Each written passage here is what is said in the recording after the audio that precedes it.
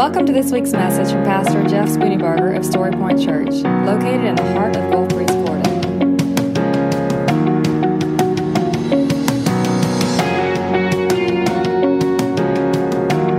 And now, here's Pastor Jeff Spooneybarger with this week's message from Story Point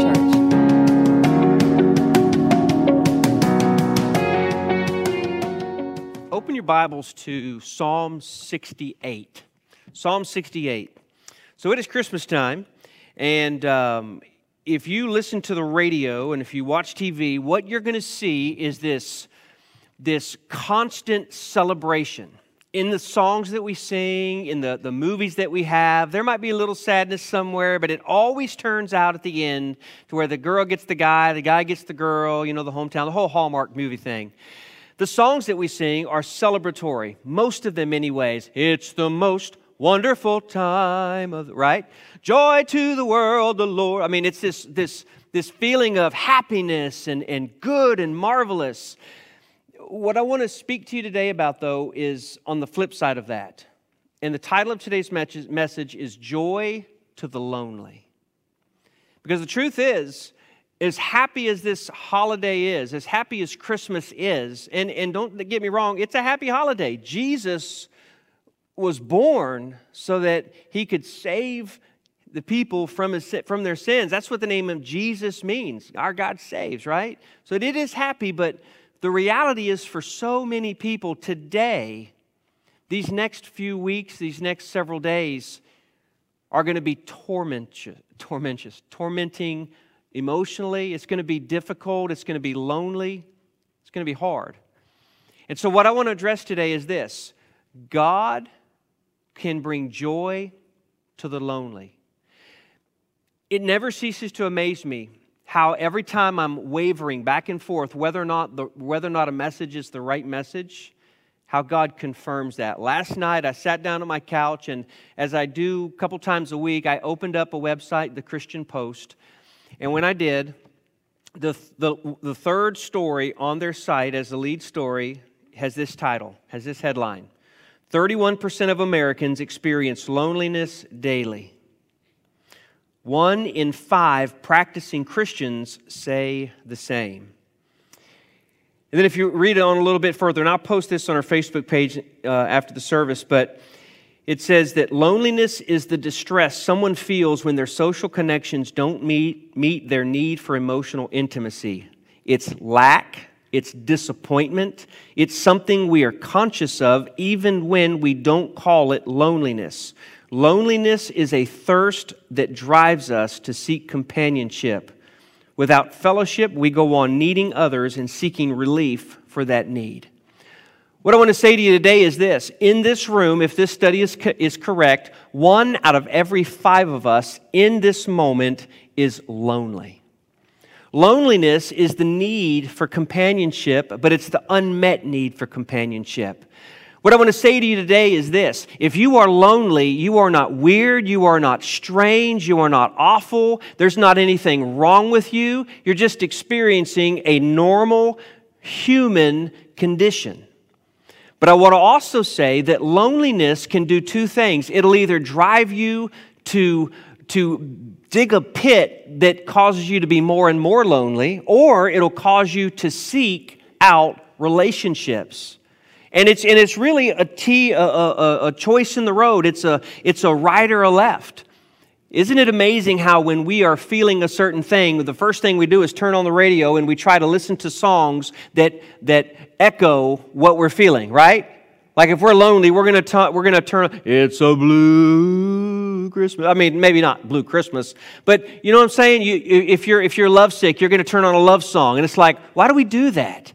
But the truth is, we're going to try to fill that loneliness, or we're going to try to amplify that. What I want to say to you today is this: Jesus will give joy to the lonely. 1 out of 5 in this room, according to the study, is experiencing loneliness right now. By the way, their definition of experiencing loneliness is, these are the people who say, on a daily basis, I feel lonely. I want you to know that loneliness, though, is not God's plan for you. It may be a normal part of the human condition, but it's not the end. It's not what God desires for you. What God desires for you and for me is relationship. And we see this in the very beginning of Scripture. In Genesis chapter 2, God said, it is not, let us make a helper for him, because it is not good for what? For man to be alone. I believe that's Genesis 2:28.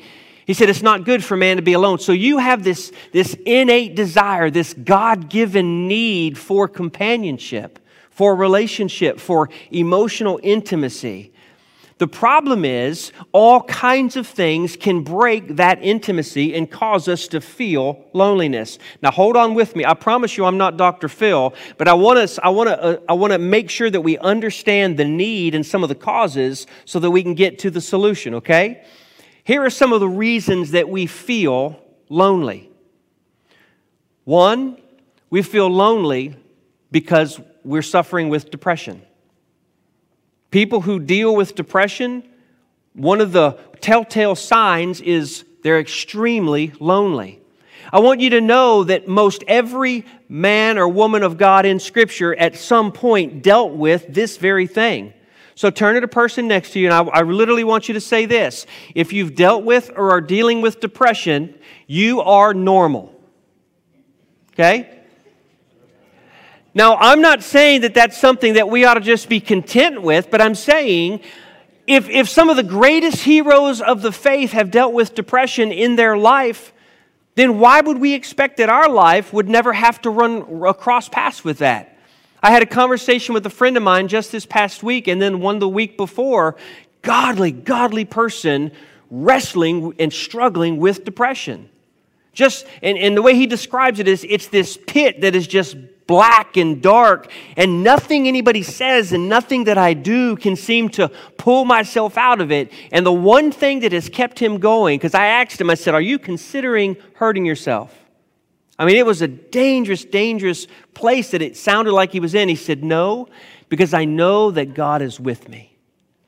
And I want you to know that God is with you, even in those darkest moments and darkest places. Here's one story in 1 Kings chapter 19. Let me make sure I get that place correct. 1 Kings chapter 19, verse 4. Elijah, you remember this story? He had just had this great win over the prophets of Baal, and he then runs to this tree and he plops himself down beside the tree and he cries out to God, I'm the only one left. It would have been better if I'd have never been born. This was a man who was dealing with depression and a man who was feeling isolated and lonely. Of course, what he did was cry out to God. I suspect that you and I, when we get lonely, that's one of the things we do as well. We cry out to God.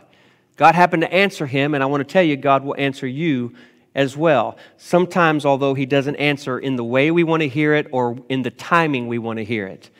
So depression is one of those things that can cause us to be lonely.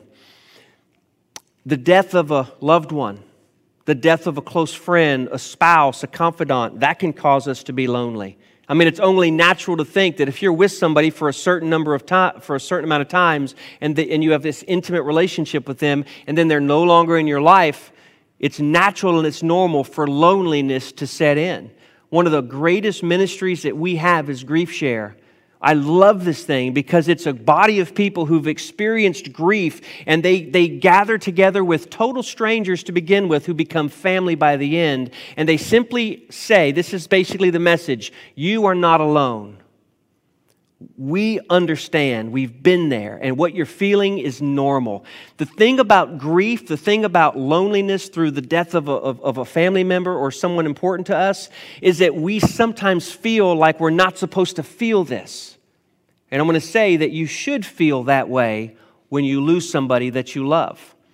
But I want you to know, this holiday season, there are people who are dealing with death and loss. And they're going to put on a smile on the outside, but they're going to be desperate on the inside. Maybe you are in that position.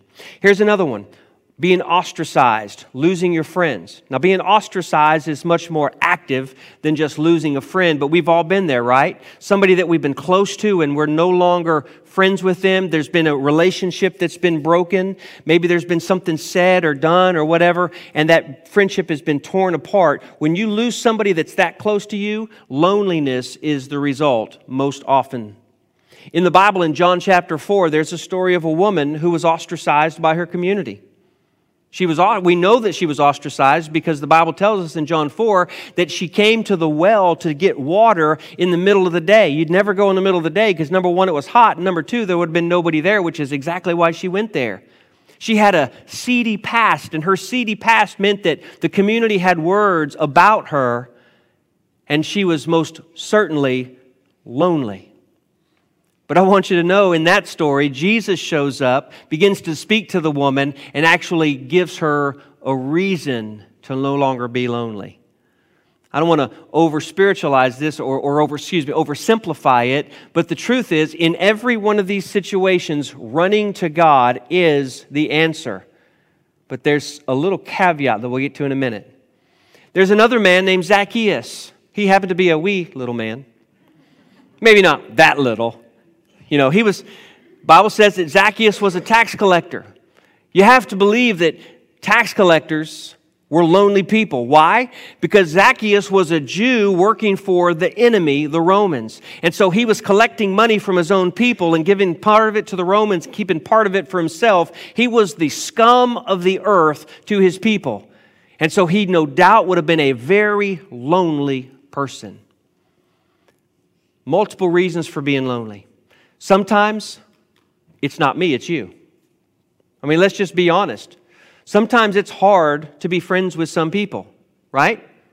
Now look, I'm not saying this is the case, but when we're lonely, we ought to at least examine all the options. Sometimes you're just hard to get along with, and it's hard to be friends with you. I'm not saying you individually. I'm saying that's the reality. Sometimes people are difficult to be friends with, and so there's something going on that if this is you, you have to start looking in the mirror and saying, you know what? These are some things I need to deal with. Maybe you're always angry. Maybe you're always complaining. Maybe you're always ultra needy. Maybe you're always taking, and not giving. Listen, again, this sounds harsh, but the truth is, people try to be friends only for so long before they eventually go, you know what? This relationship is way too difficult. Can I get a witness? If that's the case in your life, here's what you need to do. You need to look in the mirror and say, it's time to make some changes. Jesus can't help you with that. This is on you. No, I'm just kidding. The truth is, you just need to start looking at those things, and what I think you'll find is that Jesus really will, if you'll ask Him, He will begin to show you those things, and He'll probably send somebody into your life to help sharpen you, or sharpen the things that need to be sharpened, and cut off the edges that need to be cut off. Sometimes just little changes can help in not being lonely, because loneliness is a result of not having any real connections with people. Here's one other one I'll give you. Sin. Sometimes sin causes us to be lonely. And I didn't say this earlier, but loneliness can be physical, it can be emotional, and it can be spiritual. Sometimes we are lonely because we have sin in our life that has caused a separation from God. And that separation, if you're born again, it doesn't mean that God cancels you as a child, but what it does mean is that there's something in that relationship that's building up. There's that wall, there's that enmity, if you will. And the way that you deal with that is to come before God and say, God, forgive me. This is in my life. I ask your forgiveness. And what I do know is this. The Bible tells us in James chapter 4, draw near to God, and He will do what? He will draw near to you. We draw near to God, and God will draw near to us. But notice, it's us drawing near to God. But I have to tell you that every time I've ever experienced this, God was always right there. So we know that there are multiple other reasons for loneliness, right? Those were just a few of them.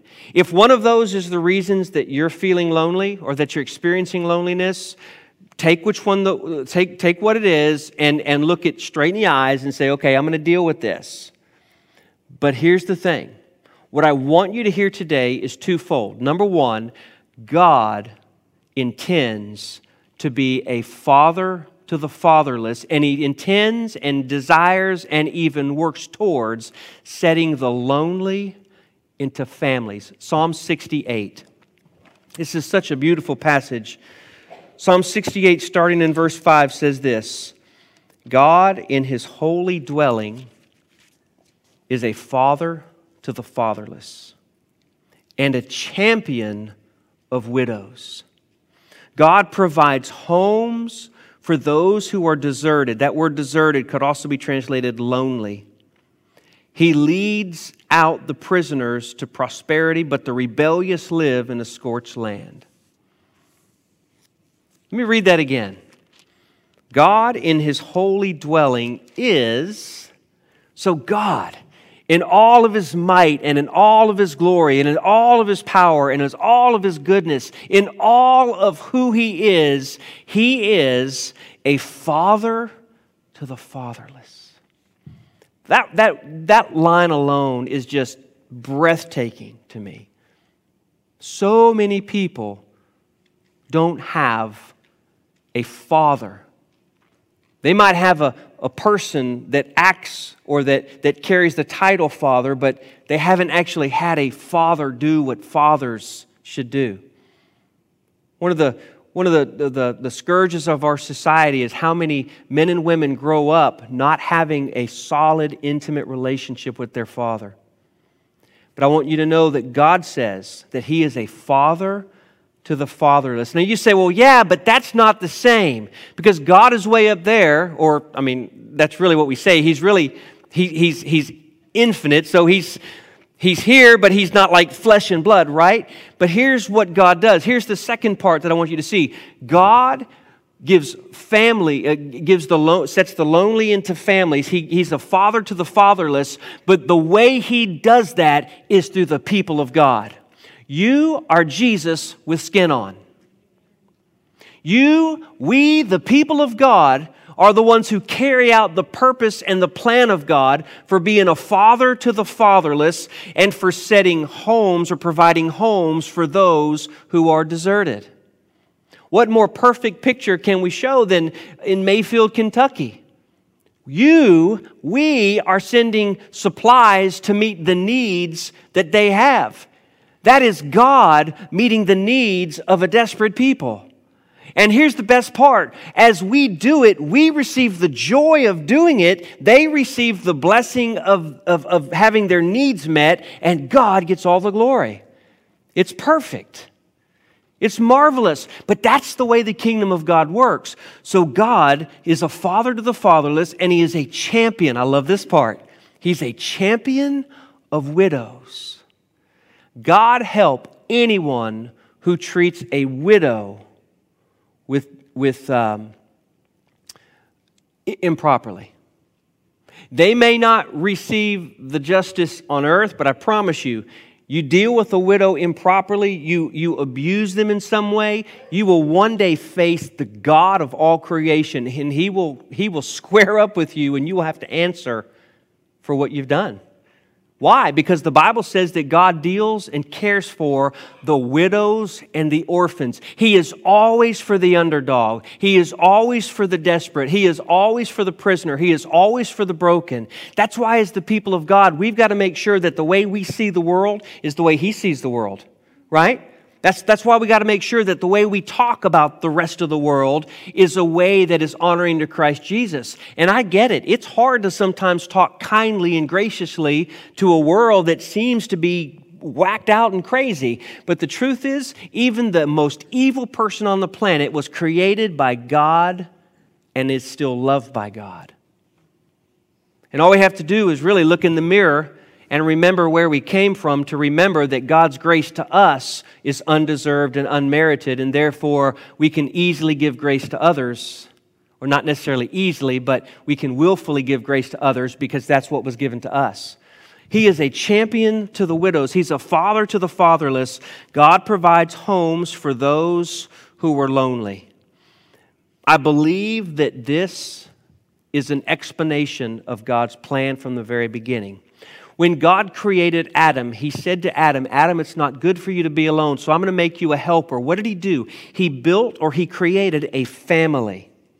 That's why we talk about the church as the family of God. Here's the best part about a family. I don't know a single family that's perfect. Every family has the crazy uncle. If you don't know which crazy uncle is in your family, you are the crazy uncle, right?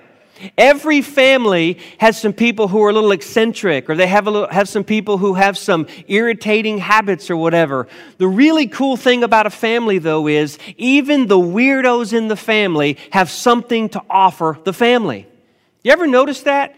How sometimes the outcast, if you'll really pay attention, if you'll not despise them, but if you'll actually listen and give them some time, they have something to offer that you go, wow, you are a pretty amazing person. In the family of God, it's the same exact way. I want you to look around.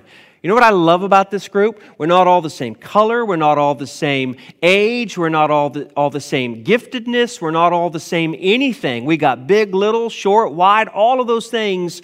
And the reason for that is together we make a complete, diverse, beautiful family. And God built us that way.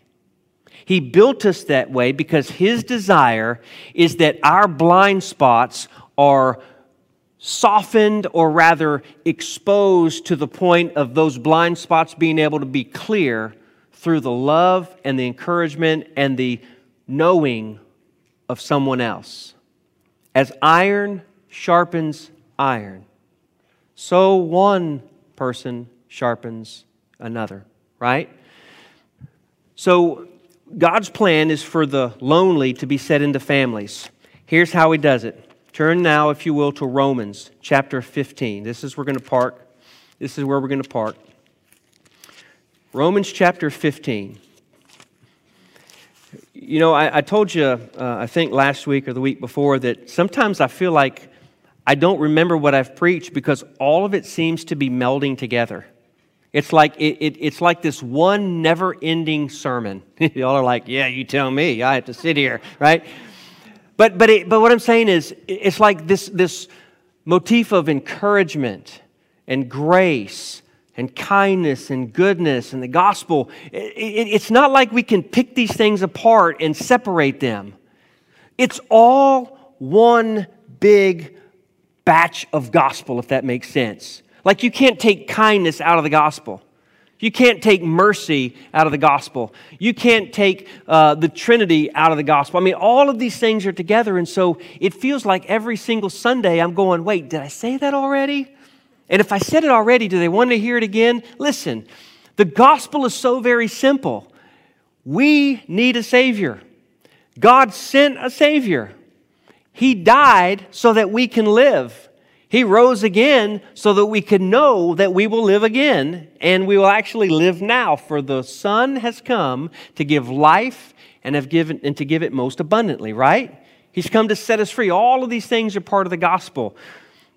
But the gospel also is, part of the gospel is you and me being there for each other. Not just each other, but even outside of the body.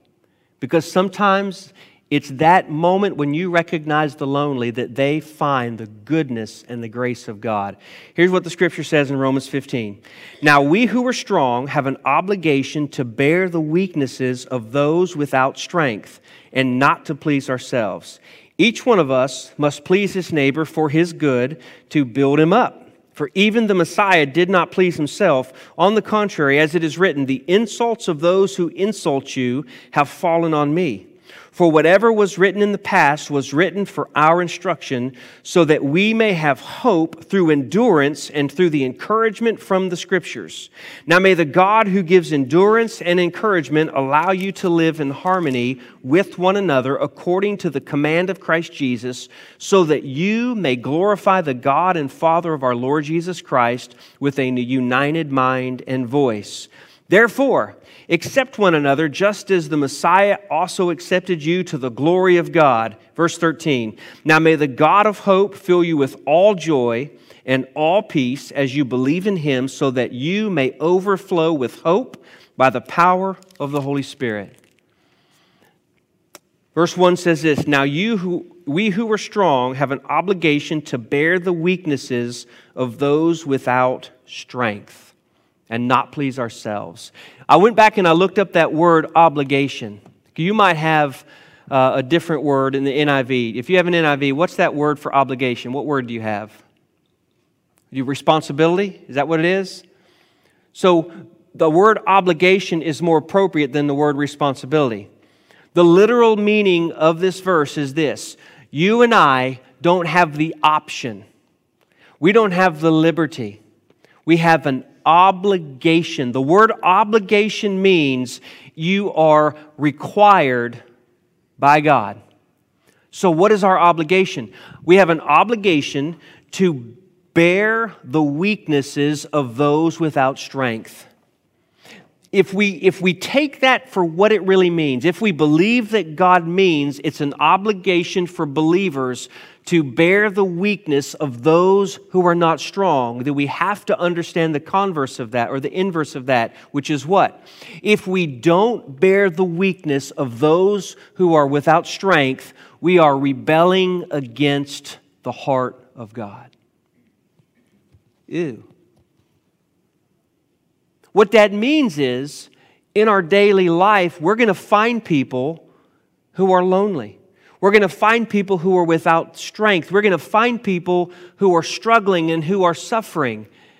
And the very next verse says this: we're not to please ourselves. No, we're to please others. That word please doesn't mean I'm just going to do whatever you want. It's this idea of we're not going to be selfish in our own little world to where everything is about us. We're going to be living outwardly, not inwardly. It's the idea of self-sacrifice. It's the idea of giving of ourselves, being inconvenienced so that we can meet the need of somebody else who is in a dire condition or who is in a weak condition. Read that again. We have an obligation to God or from God to bear the burdens of those who are weak. How do you bear a burden that you don't see? How do you bear a burden if you're so focused on yourself? How do you bear a burden if you have no other strength to give? This is why having margin in our life is so important.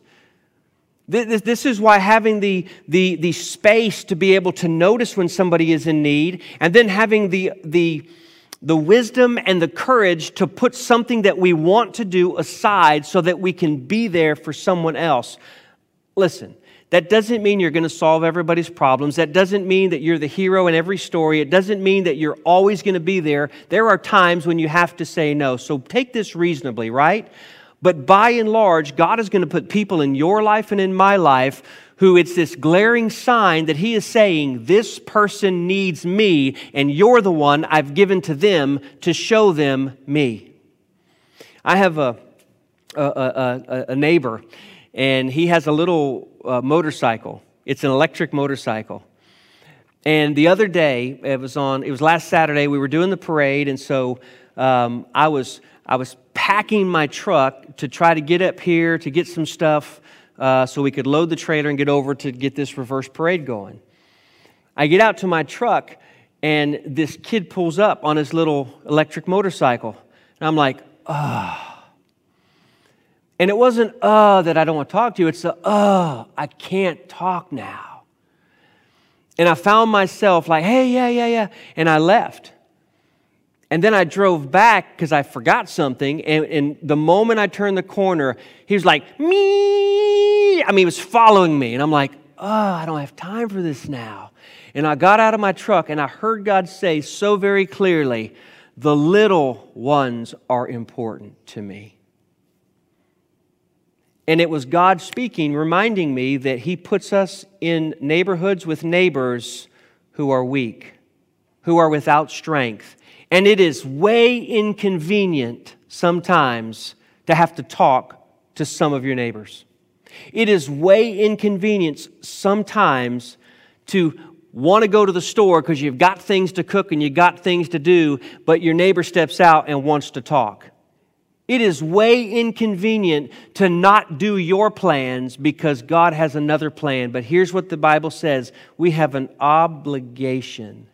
And you know the truth is, most of the time, whatever it is we're going to do anyways really can wait. And most of the time, whatever we're going to do anyways doesn't even compare to the enjoyment of knowing that we have been with somebody who is in need.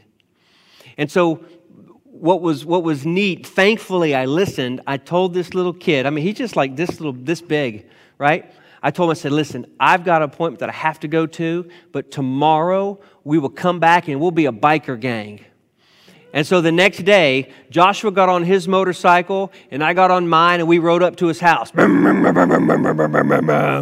you want to ride? He's like, yeah. So all three of us rode through the neighborhood on our motorcycles. It was the funnest thing ever. It was so cool. But it just reminded me, God places us in these positions. And I think He does it sometimes just to remind us that we're not to live to please ourselves. Believe me, there are some times I have to come in the back way. Because now, whenever my truck turns the corner, beeline to my house. But you know what? I figure that this little boy needs to know Jesus. And I figure that maybe through being a biker gang with the 4-year-old, 5, maybe he'll know Jesus one day. And whatever it is that would have cost me to do that would be worth every single second. Don't you think? You have a little kid with a motorcycle in your block. You do. You may have seen him. Maybe you haven't recognized him yet. Okay, maybe they don't have a little motorcycle, but you know what I'm talking about, right? It might be the annoying neighbor who never stops asking you stuff. Or maybe it's the one who just looks at you and stares at you. Take those opportunities as an obligation to bear the weakness of those without strength and not please ourselves. Each one of us must please his neighbor for his good to build them up. Here's why. Because even the Messiah did not please himself. On the contrary, it is written, the insults of those who insulted you, this is Jesus, has fallen upon me. So Jesus gave us the model of what it means to deny our own desires, to interrupt our schedule, to be a family to the lonely. By the way, I meant to mention this early, but you know that Jesus was lonely, right? When he was on the cross, he cried out these words, my God, why have you forsaken me? If anybody understands loneliness, it's Jesus.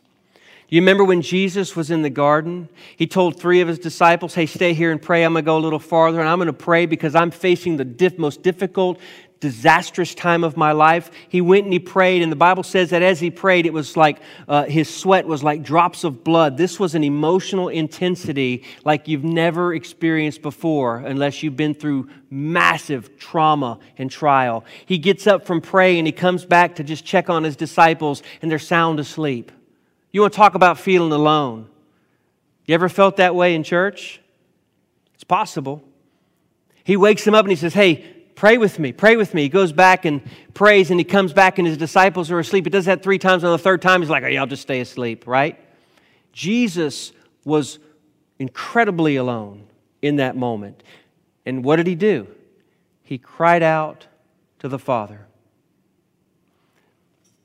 I want to say to you that loneliness is a reality for people all throughout our life. In our social networks, just mark it down. According to the study, 31% of our friends are lonely. And if those friends happen to be connected to a local church, 1 out of every 5 is experiencing lonely.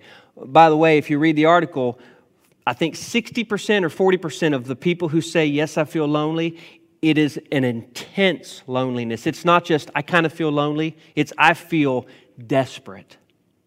I feel intensely alone. But the Bible tells us that we are to bear with one another And then in verse 4, for whatever was written in the past was written for our instruction. So we have a model. We understand why to do this, so that we may have hope through endurance and through the encouragement from the Scriptures. Now may God, who gives endurance and encouragement, allow you to live in harmony with one another. Why?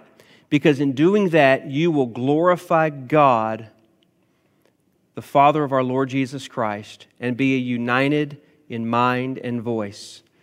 Here's what verse 13 says, and we'll close with this. Now may the God of hope fill you with all joy. And may the God of hope fill you with all joy, joy to the lonely. The God of hope will fill you with joy when you are the person who bears the weakness of someone else, and when God uses someone else to bear your weakness. It works both ways, doesn't it? To fill you with joy and peace as you believe in Him, so that you may overflow with hope by the power of the Holy Spirit. You see how all of these things we've talked about today, we've talked about over the last several weeks, it all works together. What God is doing in us as His people is He is maturing us and building us up. He is helping us to endure trials and discouragement and all of the things that we face, so that we will be mature and complete, not lacking anything as His people. He's preparing us for the days ahead.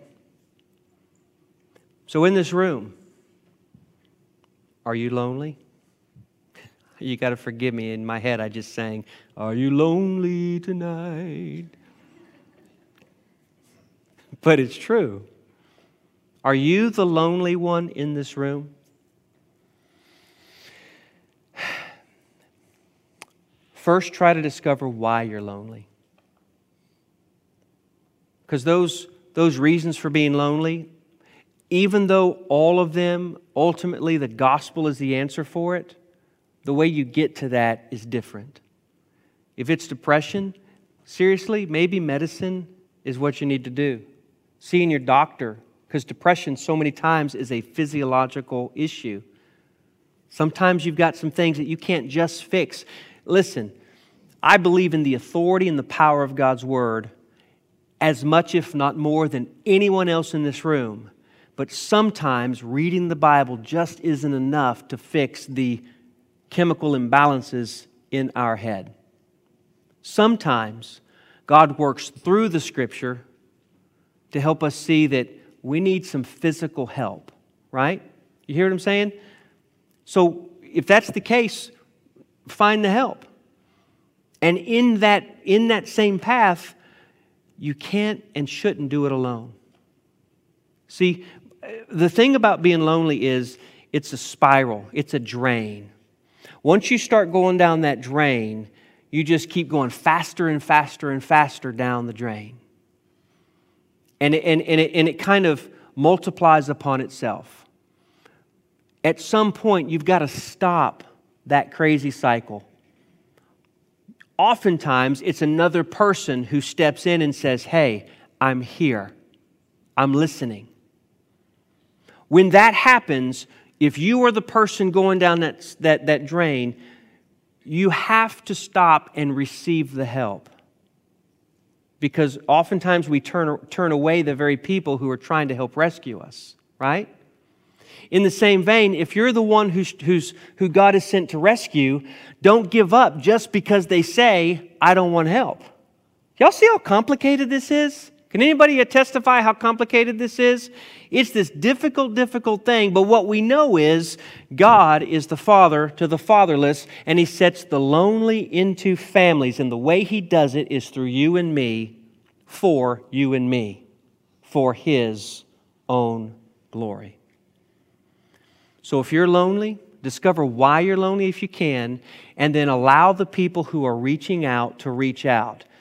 Another thing that's frustrating when you're trying to help people is that you can tell them, "Hey, I'm here." "No, you're not." "No, literally, I'm right here." "No, you're not." "No, I'm like literally right." And it's this, y'all know what I'm talking about? It's this frustrating thing. eventually those people will say, well, I guess they don't want me there. So if you're in need, you've got to let somebody else help you. At the same time, if you're the one offering help, you've got to pursue. But you got to pursue on their terms, not on your terms.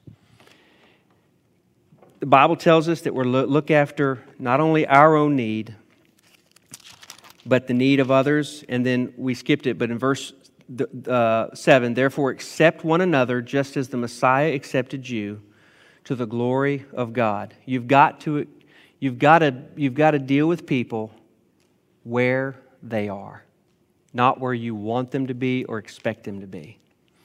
One of the things that I had to get over when I was learning how to help people is I had to realize that I couldn't help everybody. I couldn't be everybody's hero. I also had to realize that I couldn't help somebody who didn't want help. And I also had to realize that it wasn't about me helping. It was about them. So if I was rejected, I couldn't get my feelings hurt and I couldn't be upset because they didn't accept what I wanted to have. You see what I'm saying? There had to be this maturity and wisdom in me in order for me to be a good helper for people who are in need. But I got news for you. There are many in this room who are the helper right now. You, at some point, very well might be the one who is in the other side. Amen? Never say to yourself, I'm good, I'm mature, I'm wise. Because all it takes is one moment, one tragedy, one relationship, one something for you to now be the person who's lonely, depressed, broken, desperate, and needy. There's a common saying among preachers, preach the gospel, but in the process, preach the gospel to yourself as well. See, preachers are really bad about preaching grace, but not giving themselves their own grace. I have a friend who was a professor of mine in seminary, Dr. Gibson. I told you about this when it happened several years ago. But he got caught up in the Ashley Madison thing. He lived a quiet life it was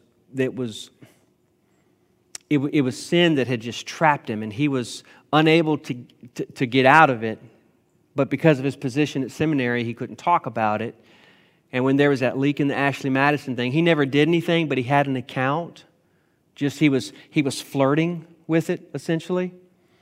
When the news came out that the Ashley Madison thing was about to be exposed and the list of people who had signed up for an account were going to be out in the open, he went into his house and he took his own life there on the seminary campus. And the thing that we all learned, everybody who knew him learned from that, was this. He was the kindest, most gracious, most gentle, compassionate man. We learned pastoral ministry from him. Like he was the mentor, he was the model. And yet he couldn't receive the grace that he taught us to give. He could not receive it himself. Saying that, I'm telling you, be careful, because when you get over on this side, you have to then live what you've been trying to give. So we take a moment just now. Will you ask yourself, are you in that position of loneliness? If you are, draw near to God and He will draw near to you. The Bible says it's by grace that you're saved through faith, not of works. You can't earn God's favor. The Bible also says that the wages of sin is death. That means separation from God. You cannot be right with God unless your sin is dealt with. But Jesus dealt with that sin on a cross nearly 2,000 years ago. The Bible says without the shedding of blood, there is no remission of sin. Jesus Christ shed His blood on a cross so that you and I could be made right with God. He was the substitute for you paying for your own sin. But that is only realized in your life if you trust Him. You may not fully understand that story. You might have some questions. But right now, if you're sensing something strange, you're sensing this pull or this draw to this story, That's God's Spirit drawing you to Himself. It's God saying, I love you and I know your name. And I want you to be my child. I want you in my family. So right where you are, I want to invite you to trust in Jesus. If you're watching by way of TV, if you're watching by way of Facebook, it's not the words that we say, it's the attitude of our heart. But if the attitude of your heart is this, God, I recognize that I'm a sinner, and I recognize that I'm separated from you. I want to give you my life. I trust you. I know that Jesus died, was buried, and rose again. I ask you to save me. I surrender. I surrender. If that's you today and that prayer expresses the desire of your heart, I want to invite you to trust in Christ even now. This morning, if there's something else that God has dealt with you with, I want to invite you to respond to that. Let's stand together. I'll be here at the front. If you want somebody to pray with you, if God has spoken to you and you just want to come and kneel and pray, maybe right where you are, if you want to sit, stand, kneel, whatever, I just want to invite you to respond over these next few closing moments to what God has said to you.